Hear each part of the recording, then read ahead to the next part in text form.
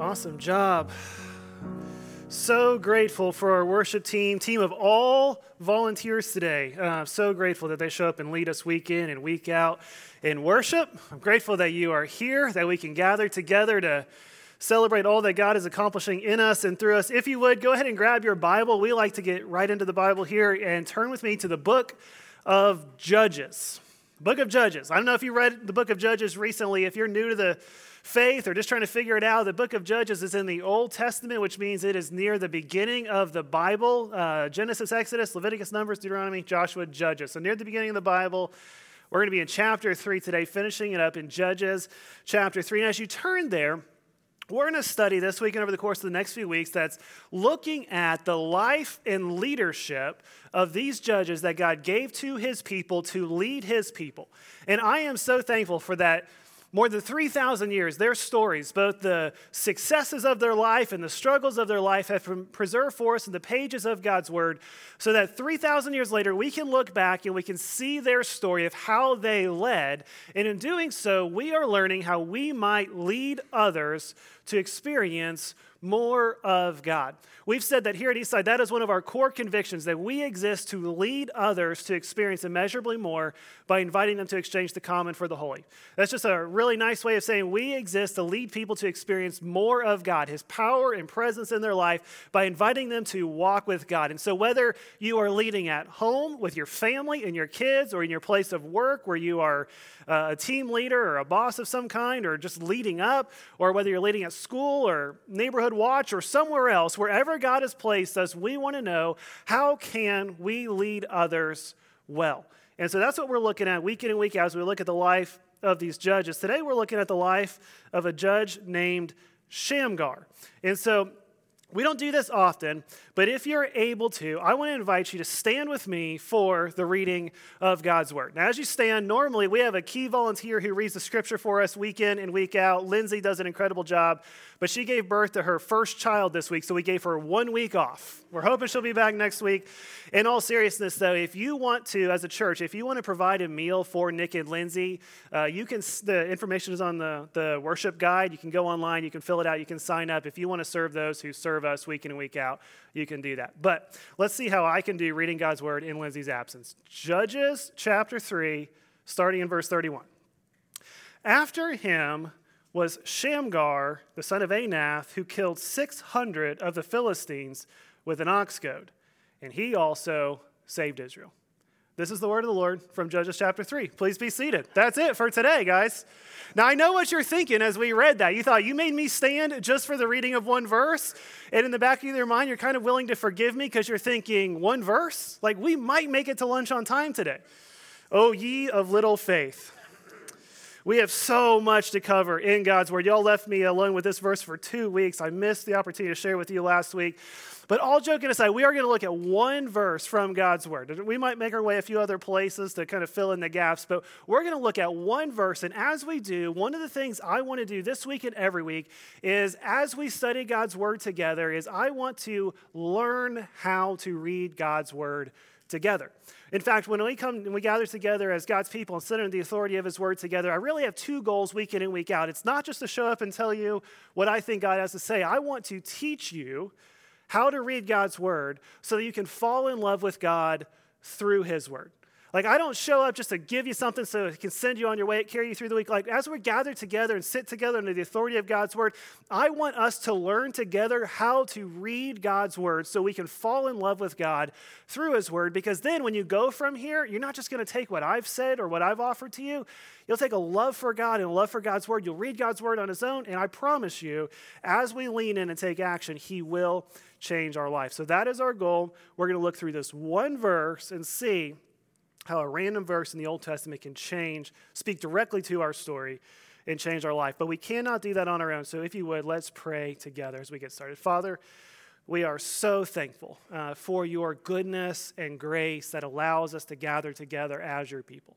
Father, for some of us, we have the privilege to show up week in and week out. And I pray that this week would be a special week. Every week is special, but this week, you would just speak to us through your word, that this Old Testament story, the story of Shamgar, would come to life, that this story that was written nearly 3,000 years ago would shape our life. We call that sanctification, that you would shape us into the person you've called and created us to be, that we might leave today looking more like you than when we arrived. Father, help us to fall more in love with who you are and more grateful and aware of what you've accomplished for us. It's in your son Jesus' name we pray.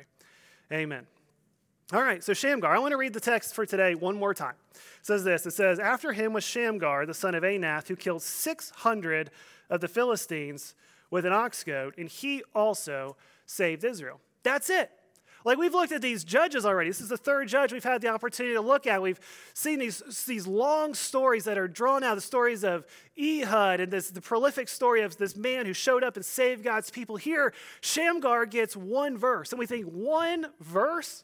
But the truth is, that's more of a verse than you got, right? Or more of a verse than I got. Like, I think it's so cool that as we look back through the Bible, we see these small stories. And some of these stories are my favorite stories for simply the fact that they're so easy to overlook. Like, if you grew up in church or if you've read through the judges, some of the big judges, they stand out, like Ehud and Samson and Gideon, and these stories where several chapters have been dedicated to their story of how they faithfully followed God to lead his people. But it's these small stories, this single verse tucked into the grand story of God's providence and protection and provision for his people that I find so fascinating. And I find it so fascinating because God thinks it was significant enough to save his story for us in the pages of God's word. And before we even get started, I think this shows us that it doesn't matter how much others say about us or how much credit we get for what God accomplishes through us. What matters most, if we want to lead a life of significance, is that we're willing to lead others for the glory of God and the good of those he's calling to himself. Like, it doesn't matter how much credit I get. It doesn't matter how much credit you get. Like, if we want to lead a life of significance, it doesn't matter if we get one little snippet or a long story. We show up week in and week out because we want to see God change people's lives through his church. That we are here to lead others to experience immeasurably more by inviting them to exchange the common for the holy. This story, because of how short it is one of my favorite stories, and I think this story looks a lot like our story. So without further ado, let's read through this verse piece by piece. It starts like this. It says, after him. All right, let's stop right there for just a second. This is why it takes so long to make it through these verses, right? Because there's so much hanging in every single word. And again, I want to show you, this is how we can read God's word. Tomorrow morning when you wake up and you're sitting on the edge of your seat to read what's next in Judges, this is how you read it. After him. After who? Well, it's after Ehud, who was the judge we looked at 2 weeks ago, the last judge we looked at. After Ehud, God called Shamgar. Now, why is this significant? Because God's timing is perfect. It starts with a time marker. After him, after Ehud, God called Shamgar. After Ehud, God called Shamgar. God called Shamgar at the perfect time for Shamgar to save Israel. He didn't call him when it was time for Ehud to save Israel, who was before him. He didn't call him when it was time for Deborah and Barak to save Israel, who we'll see next week. God called Shamgar to save Israel when it was the perfect time for God to call Shamgar. And why do I stop there? Why do I say that? Because I think one of the biggest challenges we face as we follow God is to trust God's timing. If we were just honest, we have a lot of questions for God. If I say, what questions do you want to ask God someday when you get to heaven? I think the questions that are at the forefront of our mind are the questions of the timing. God, why is it your timing? Why did it take so long to find the perfect person to spend the rest of my life with? God, why am I married to the person for so long? It doesn't matter which side of the equation we're on, right? It's just we question God's timing. Why do I have to wait? Or why did it come so fast? Or why is your timing the way it is? You fill in the blank with whatever part of your life you're questioning God's timing. But we so often think that we have a better sense of time than the God who stands outside of time. And maybe it's just me, but I think often that I know better of a sense of time than the God who stands outside of time, who sees time from beginning to end, from before creation to after. He sees eternity when we can only see the few seconds before our eyes. And I saw this very clearly this week in my own life. I took my wife, and I have a young daughter, 3-year-old daughter, and my wife is several months pregnant. I've lost track at this point, but we have a baby coming pretty soon. So we wanted to do one last getaway as a family of 3 before the baby arrives. And so I thought, like, what is the perfect thing to do? We will go south and watch spring training games. My wife loves baseball. We're teaching my daughter, if she'll participate, to love baseball. And so a few weeks ago, we planned the spring training trip, and I was really excited about it. My wife, Carissa, was excited about it. We even got Brighton excited about it. But I don't know if you've ever tried to get a 3-year-old excited about anything. You have to, like, really hype it. So, like, we knew where we were going. We knew we were taking time off of work. We knew we were spending money. And so I've been hyping this trip for a long time. We're going to go see your favorite team, the Braves, play baseball. And we're going to watch them beat your mom's favorite team, the Red Sox, which was a prophecy. We did watch the Braves beat the Red Sox. But I said, we're going to go to dinner, and we're going to go to the beach, and we're going to go to the playground. And this whole trip, all my daughter heard was playground.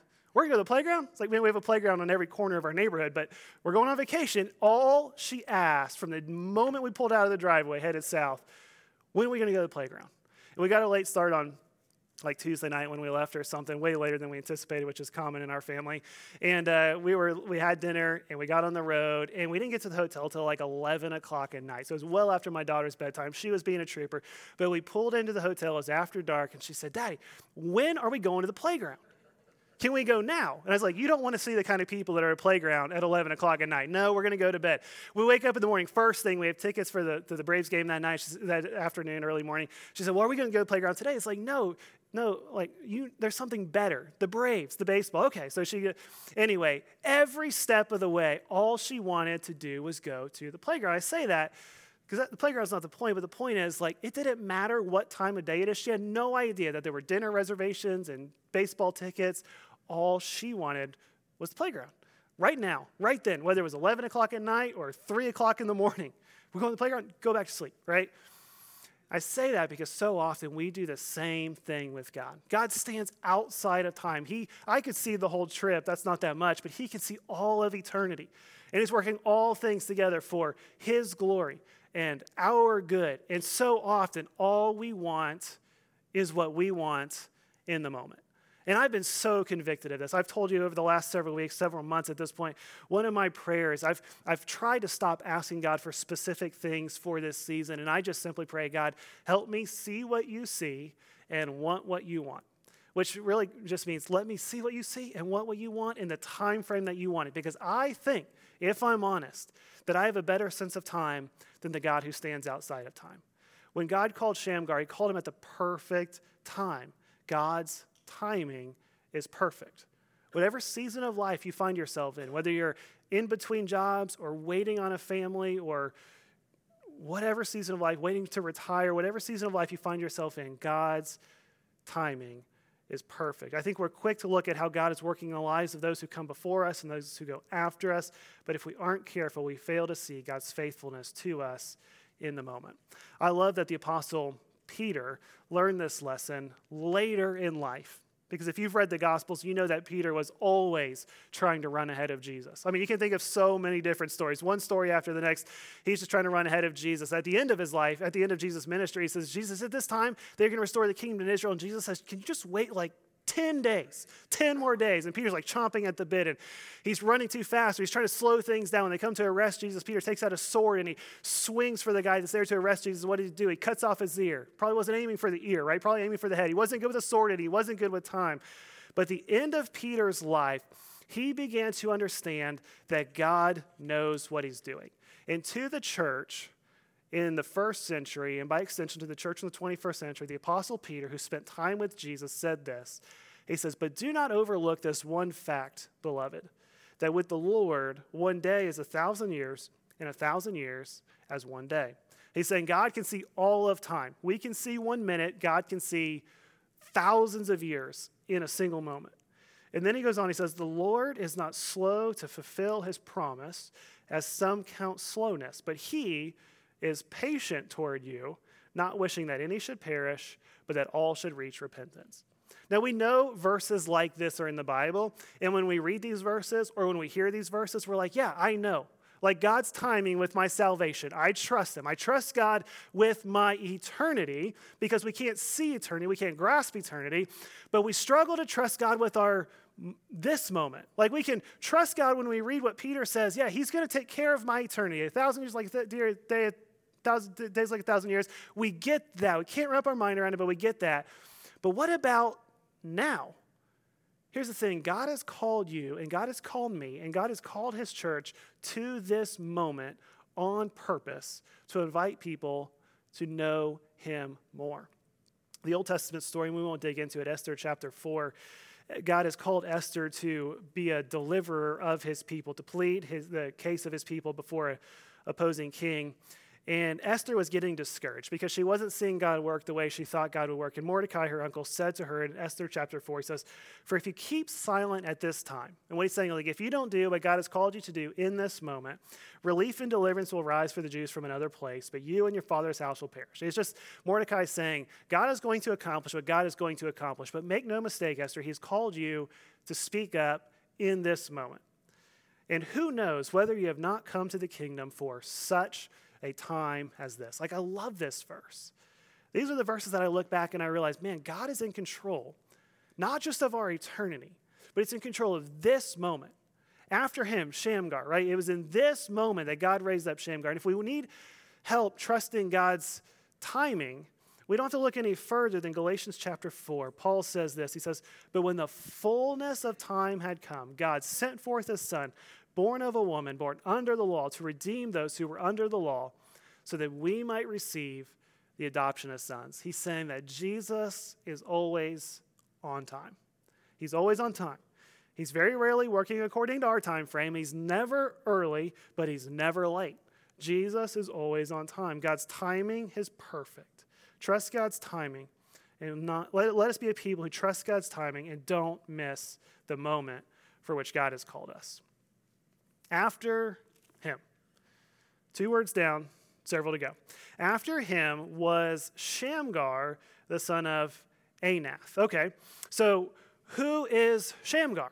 This is who we're talking about. So we know that he arrived at the perfect time, and here we get a little description of who he is. It says, Shamgar was the son of a man named Anath. Now, we don't know anything about Anath. We don't see his story recorded anywhere else in Scripture, but we can glean a lot just from his name.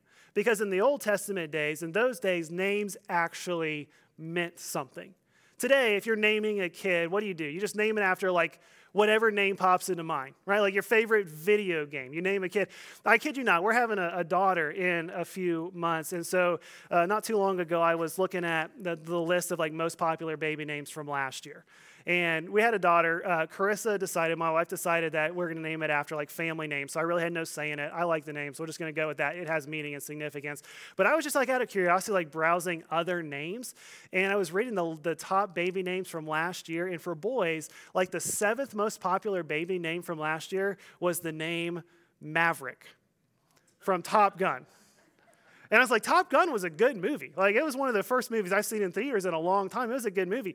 But there's literally a line. This is how you know, like, people didn't see the first Top Gun. Because there's literally a line in the first Top Gun that when he introduces himself as Maverick, the lady says, "Your parents must not have liked you very much." Like, I don't think people even look to see what the name means. I saw a really cool movie. The guy was a fighter pilot. We're going to name him Maverick. Today, we just name our kids whatever but in those days, the names meant something. Anath means one who serves the Canaanite goddess Anat. Now, Anath likely wasn't a follower of God. Like, if he was a follower of God and named after a foreign goddess, that's a pretty bad name.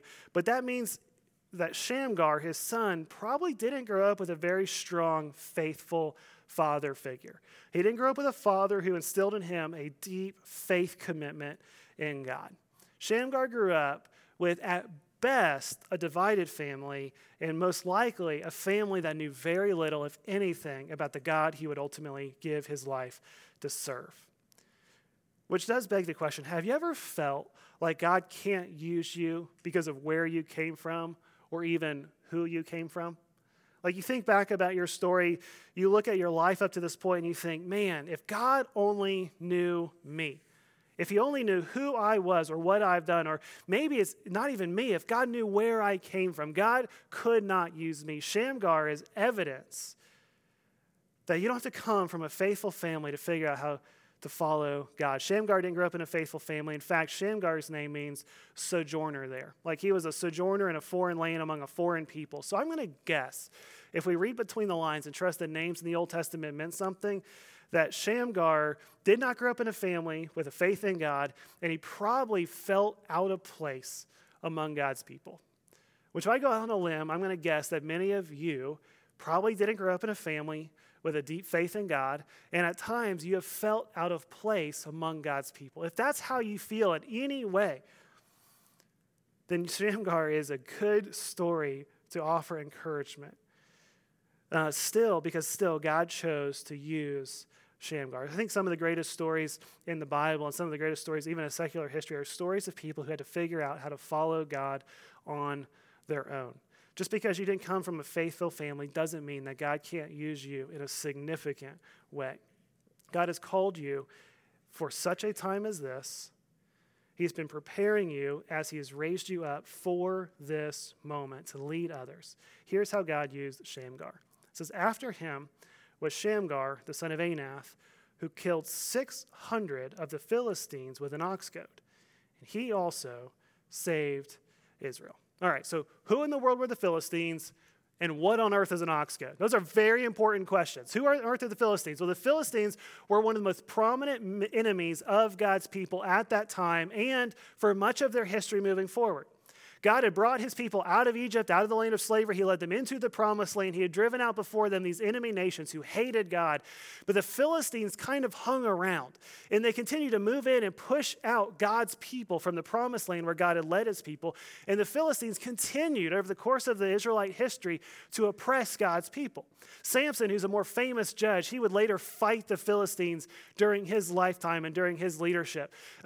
David, King David, who was famous for fighting Goliath the giant. Goliath was a champion of the Philistine people. The Philistines were a great military force who hated God and hated God's people, and they were constantly waging war with God's people. And in fact, they got so bad in Shamgar's day that they would write a song about this time frame in Israelite history a generation later and talk about how oppressive the Philistines were. In Judges chapter 5, verse 6, this song that they sang says, in the days of Shamgar, son of Anath, in the days of Jael, the highways were abandoned, and the travelers kept to the byways. I was going to try to sing it for you, like in Old Testament, but I couldn't find the melody.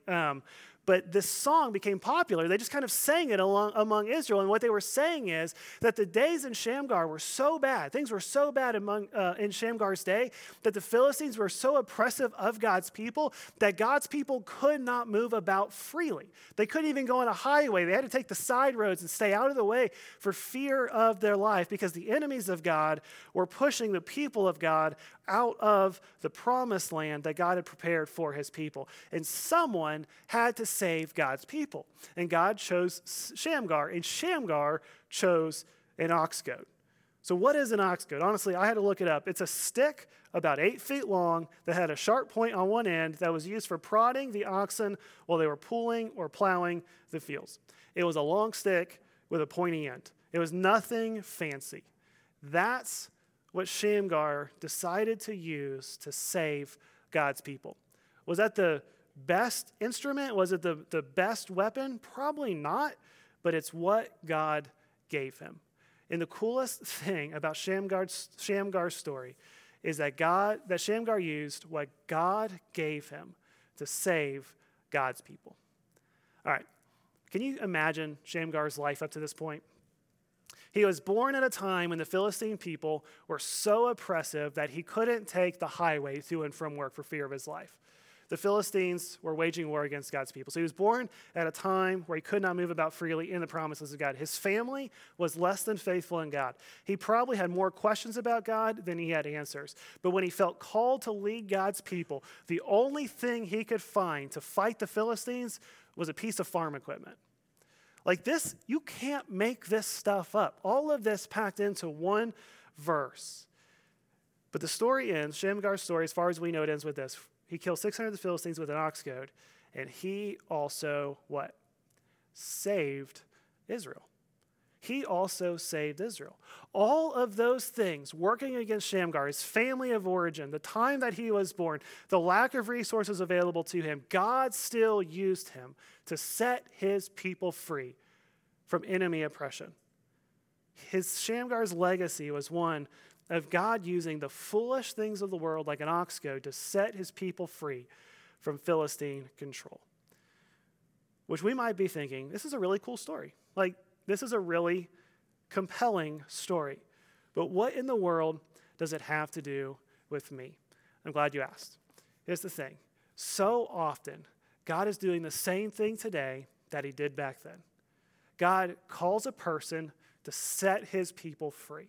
And we look at our story and we think, like, we're part of a people. And we know that the reason we are gathered together is that God has called us to lead others to experience immeasurably more of God's presence, more of God's power. That God has called us to lead other people to experience God the way that we have experienced God, that he has set us free from sin and temptations, or not temptations, but set us free from the control of our temptations, that we might follow him, God, faithfully, that we might experience the goodness and grace of life lived with God.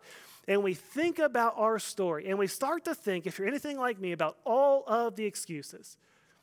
You ever see clearly where God is calling you to make an impact? Like, you know the person that he has put in your path to invite to walk closely with him, and all that comes to mind are excuses like, God, this is not a good time. Like, I'm trying to get promoted at work. If I speak up and talk about the promises and the power and the provision of God, then it's probably not going to go well. This is not a good time. Or we start to think like, man, I am too young to tell someone about Jesus and change the eternal trajectory of their life, maybe someday. Or maybe you think, I am too old, like that day has passed. I've missed my moment. I've missed my opportunity. You think, if God only knew me, if he knew the family I came from, people would not take me seriously. If he knew the life I had lived in the past, he would not take me seriously. If they only knew, and the excuses continue to flood to mind, like, God, I'm not sure if this is the place. The oppression seems too strong. Like, what resources are available to me? I can barely articulate who you are and what you've accomplished in my life. God uses the foolish things. I'm not calling you foolish, but if you were, God uses the foolish things in the world to shame the wise so that he can get credit for it, so that God can get glory. God is working all things together for the good of those who love him, but he's doing it for his glory. And so often God uses us, not because of us, but in spite of us, so that he gets credit for it. I think about the Apostle Paul, and he wrote this letter to the church in Corinth. If you have your Bibles, we're done in Judges. Flip over with me to 1 Corinthians chapter 1. The Apostle Paul wrote this letter to a church gathered in the first century city of Corinth, a church not so different than the church gathered here. We have air conditioning, they didn't, but they dealt with the same kind of struggles that we deal with. And he said this, he says, for the word of the cross. Actually, I'm going to start even further back. For Christ did not send me to baptize, but to preach the gospel, and not with words of eloquent wisdom, lest the cross of Christ be emptied of his power. And what Paul's saying is that the message of the cross is not impressive to the world. Like, I didn't show up and have this well-articulated argument. The church at Corinth kind of took off, and they became an influential church, and became a church-planting church, and they grew large, and they grew wide. So they took off, and Paul says, all of this started when I showed up, and I told you about Jesus. Next verse. He says, for the word of the cross, verse 18, is folly. It's foolishness. It doesn't make any sense to those who are perishing. And what he's saying is the word of the cross, meaning that we serve a Savior who was nailed to a cross. It seems like that makes no sense to those who are perishing. But to us, to the church who are being saved, it is what? It is the power of God. Shamgar killed 600 Philistines, the enemies of God, with the ox goad of a donkey. Paul shows up and he says, Jesus saved the world by letting his son be nailed to a cross. Neither make much sense, but God receives glory for both. He says it is written in the Old Testament, I will destroy the wisdom of the wise, and the discernment of the discerning I will thwart. God says it was never really my plan to do things according to worldly wisdom. Where is the one who is wise? Where is the scribe? Where is the debater of this age? Has not God made foolish the wisdom of the world? For since in the wisdom of God, the world did not know God through wisdom, it pleased God through the folly, again, the foolishness, the silly things of what we preach to save those who believe. For Jews demand signs. They want to see something impressive, something miraculous. And Greeks seek wisdom. They want to see something that sounds really, really smart. But we preach Christ crucified, a stumbling block to the Jews and folly to the Gentiles. But to those who are called, both Jews and Greeks, Christ, the power of God and the wisdom of God. For the foolishness of God is wiser than men, and the weakness of God is stronger than man. Paul shows up. And think about this. We take this for granted because we're sitting in church 2,000 years later listening to someone preach. But Paul shows up and he says, you guys are not going to believe what changed the world. You're not going to believe what changed the course of human history. It was a Savior nailed to a cross, and it has been people, ordinary people, traveling around from place to place preaching, simply telling people about Jesus. And again, we take it for granted because we have 2,000 years of people standing up on a stage and preaching at you. But he says, no, you're not going to believe this. Like, what changed the world wasn't an army with swords and spears and shields and military equipment. What changed the world was a Savior nailed to a cross who gave his life to set his people free from sin, to bring them to a restored relationship with God. And it was a group of people, ordinary people, traveling around from place to place, from person to person, preaching, making an introduction, leading others to experience Jesus the way they experienced Jesus. And Paul says, I didn't do it with lofty wisdom. I just showed up and I told you about a man who came from heaven, lived a perfect life, let himself be nailed to a cross. We showed you where his body was buried in a tomb. We have hundreds of eyewitnesses who saw him raised from the dead. And we're telling you that he went back to heaven and he's doing something here so this world can go to heaven with him if they will just trust the foolishness of the world. And we say that. If you're anything like me, you think like, man, I know that, but I'm not sure I can articulate that. Like, that seems like a lot. Like, I've read the letters of Paul, and he's well thought out, and he's well prepared. Paul didn't think so. He goes on in chapter 2, he says, and when I came to you, brothers, I did not come to you proclaiming the testimony of God with lofty speech or wisdom. Like, I didn't have this thing all figured out. I didn't know the theological, well, Paul did know the theological terms. He was kind of writing the theological terms. But nonetheless, he says, for I decided to know nothing among you except Jesus Christ and him crucified. Think about that. When you go to talk to someone about Jesus, in the back of your mind, you're thinking, man, there's all these things. They're going to have all these objections. They're going to have all these questions. I'm not ready. They're going to ask about the dinosaurs. They're going to ask about, is the earth round or flat? Why that's still a question, I have no idea. But people sometimes put God and the flat earth together. I have no idea. Paul says, I didn't know any of that. I told him about Jesus. Jesus and him crucified. And I was with you in weakness and fear and much trembling. And my speech and my message were not in plausible words of wisdom, but in demonstration of the Spirit and of power, so that your faith might not rest in the wisdom of men, but in the power of God.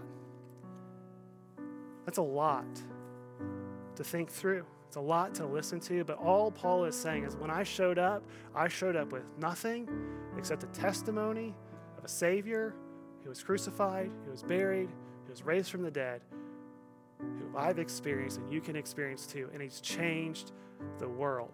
And if it changes the world, then it will give God credit, right? The power of God might be on display. Here's what I want us to walk away from this message, the story of Shamgar. We live in a world where we're fighting the same enemy. The enemy of God is oppressing the people of God so that most people don't even know God. And he has called us, he has called his church to use what we have, where we are, when we have it, to share the message of the cross. That's it. My challenge to you is use the things that God has given you, as foolish as it might seem, a testimony about how you've experienced Jesus, the ox goad of a donkey, to save people from their enemy. It might be a conversation at a water cooler. Just a quick conversation about how God is changing your life. It might be a Bible story before bedtime with your kids that can change the eternal trajectory of their life. It might be a yard sign placed at an intersection. It might be one single invitation. Come with me and hear about Jesus. I don't know if you guys know this or not. Easter is like 3 weeks away. 3 weeks away. The world is beginning to get spiritually curious. And for the church to capitalize on that, man, we want to go with something in hand, even if it's an ox goad, to invite people to experience Jesus. Over the course of the next few weeks, and I encourage you, take some of these invite cards and invite people to come and celebrate Jesus with you. Just says, join me this Sunday at Eastside Christian Church. It's got our time and our location. You don't have to go with all of the answers or everything figured out. Just be like Paul. I came without lofty speech or wisdom. I just came and told them about Jesus. Father, we are so thankful for your goodness and your grace. What a privilege it is to gather together as your people to make much of you. Father, I pray that the story of Shamgar would speak to our souls. Not because it's impressive in itself, because it is a very real, approachable demonstration of how you use the foolish things of the world like a judge wielding a farmer's equipment to set your people free.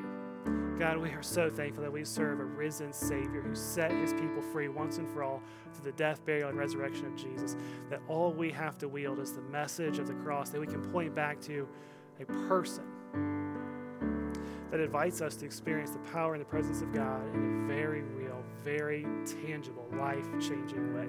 Father, I pray that you would use your church to lead others to experience immeasurably more by inviting them to exchange the common for the holy. We're so thankful for Jesus. It's in his name we pray. Amen. Let's stand and sing.